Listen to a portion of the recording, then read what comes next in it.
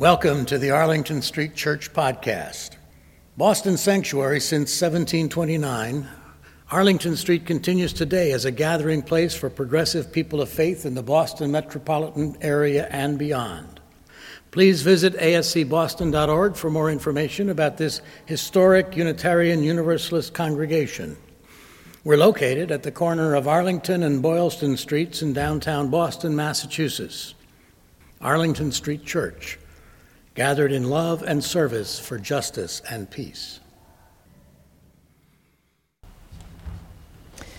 We find ourselves this morning in the season for nonviolence, an observance inspired by the memorial anniversaries of Mahatma Gandhi and Reverend Dr. Martin Luther King Jr. 64 days of education, reflection, and action are to unfold between January 30th, the anniversary of the Mahatma's assassination, and April 4th, when Dr. King was murdered. Satyagraha is the Sanskrit word that Gandhi gave to the philosophy and practice of nonviolent resistance in his campaigns for independence in South Africa and India. Literally, Satya means truth, and agraha means insistence. But Satyagraha is most famously translated as soul force. Soul force, Satyagraha, he writes, is a weapon of the strong. It admits of no violence under any circumstances whatsoever, and it ever insists upon truth. Gandhiji was deeply influenced by Jesus' Sermon on the Mount, Leo Tolstoy's The Kingdom of God is Within You, and Henry David Thoreau's Civil Disobedience, among others. He also drew on the uniquely Indian philosophy of ahimsa, a Sanskrit word meaning to avoid violence and do no harm, which is deeply connected to the idea that all kinds of violence entail negative karmic consequences. Ahimsa can be found in writings dated in the 8th century before the Common Era. Gandhi took ancient ideas and made of them something entirely new and revolutionary. In action, Satyagraha is tremendously complex, demanding microscopically impeccable thought, feeling, and spirit. When I was in divinity school, after I had devoted a semester's coursework to the study of the Mahatma's life and work, I had the unique and distinctly unnerving experience of understanding less about it than when I had begun. I did emerge from that head-spinning inquiry, however, clear about one thing. Gandhi was a peaceful warrior, a spiritual hero. And to paraphrase that immortal line from When Harry Met Sally, I wanted what he was having. In this season for nonviolence, we can support efforts to end violence. Here at Arlington Street, one of our Jubilee projects is a partnership with Villages Without Walls, based at the Bethel Tabernacle Pentecostal Church in Dorchester. Villages Without Walls is a program designed, in the words of our friend, founder Talia Rivera, to reach out to youth who are high-risk offenders, gang-affiliated, involved in street crime, drug use, court-involved, or who are considered at great risk of doing so.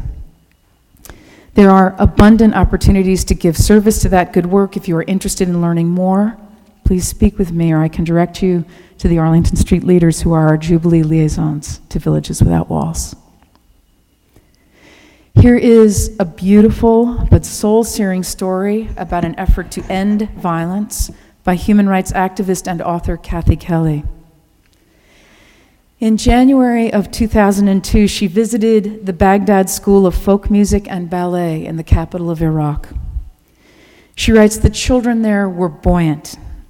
Their school, one of the finest in the Middle East, taught Arab and Western classical music, dance, and art.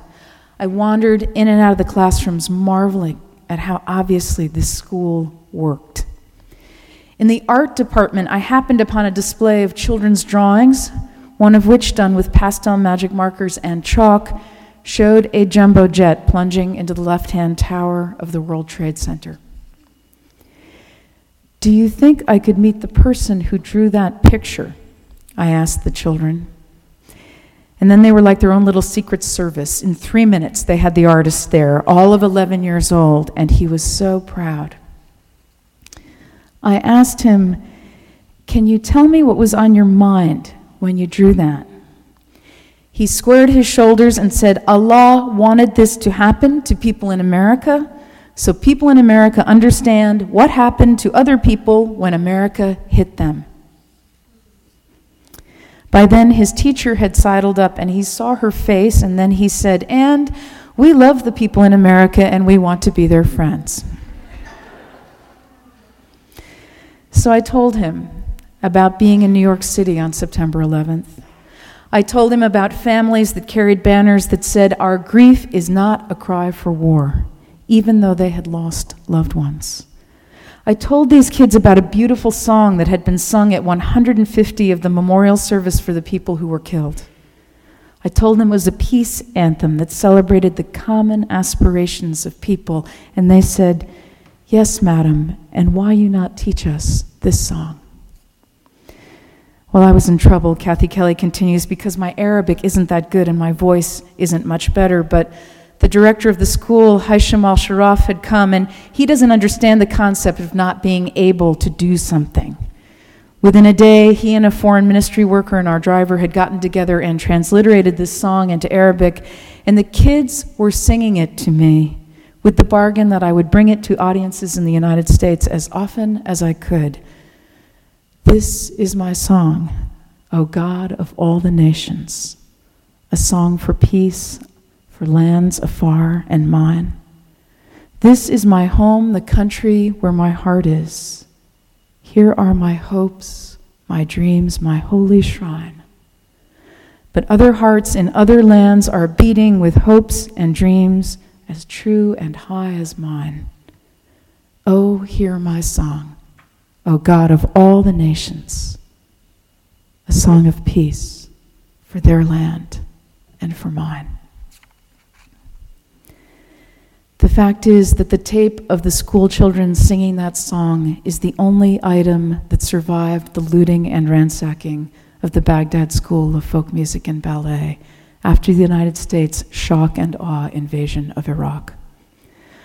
Hisham Al-Sharaf came to see me after the invasion had begun, after he tried in many ways to defend his school, talking, pleading with armed looters to leave it alone, or at least to take only valuables, not destroy the instruments and papers. And he had the tape in the palm of his hand. And I listened to it on a tape recorder with earphones. And I just started to sing along. And then I stopped because he was crying.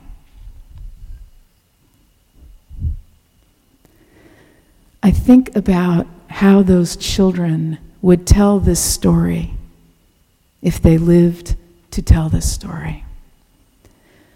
I wonder, in the face of unspeakable, senseless violence, how any of them could feel anything but grief and rage and the consuming fire of revenge. And I know it's possible to transcend those terrible bonds because people like Jesus and Gandhi and Dr. King and Aung San Suu Kyi and Rigoberto Menchu Tum and Kathy Kelly did it and do it as a daily practice.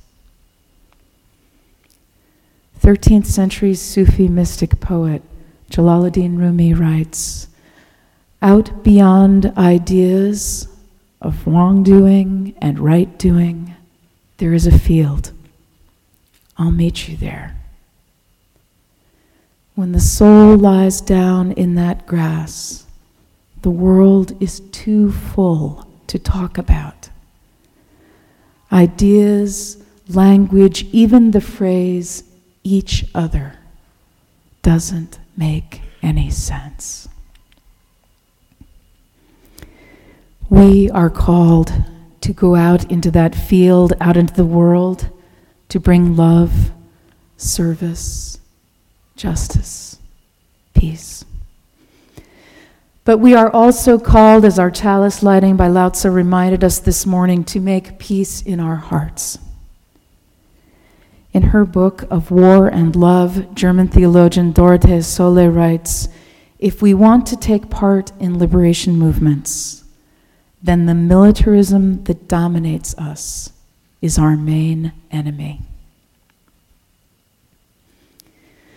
My friend Holly Near's friend Jim is a huge bear of a guy, a Vietnam vet who has spent the years since he's come home trying to stop fighting that war.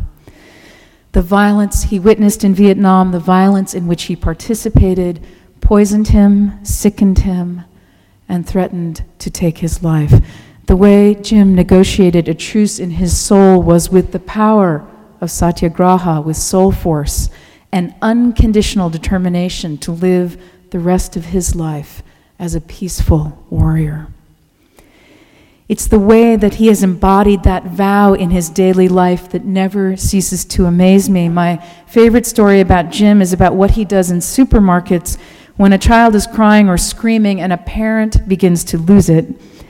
Just this, as the situation escalates, Jim purposefully steers his cart into a display of canned goods. He doesn't consider it a success unless it comes down with a huge crash. The point is, no tantrum can compete with Jim's giant distraction. Invariably, there is a collective intake of breath and a great silence descends in aisle 6. The energy shifts. Sorry, Jim says, stooping to begin the cleanup. He's sorry to have made a mess, but he's not sorry to have intervened in circumstances that he reads as potentially violent. Not just physically violent, but emotionally and spiritually violent. His creativity is boundless. I'll let you know when I hear another chapter of Jim's excellent adventures in Soul Force. My spiritual companions, Jesus, Mahatma Gandhi, Henry David Thoreau, Talia Rivera, the Nobel Peace Prize laureates, Kathy Kelly, Haisham al-Sharif, Jim. And we, each of us, it is we who are called to give ourselves to the work of peace in the nations, in the cities, between neighbors, in the home, in the heart. Out beyond right and wrong, there is a field where the phrase each other makes no sense. In this season for nonviolence, let's meet there, where the soul lies down in the grass and remembers that we are inextricably interconnected.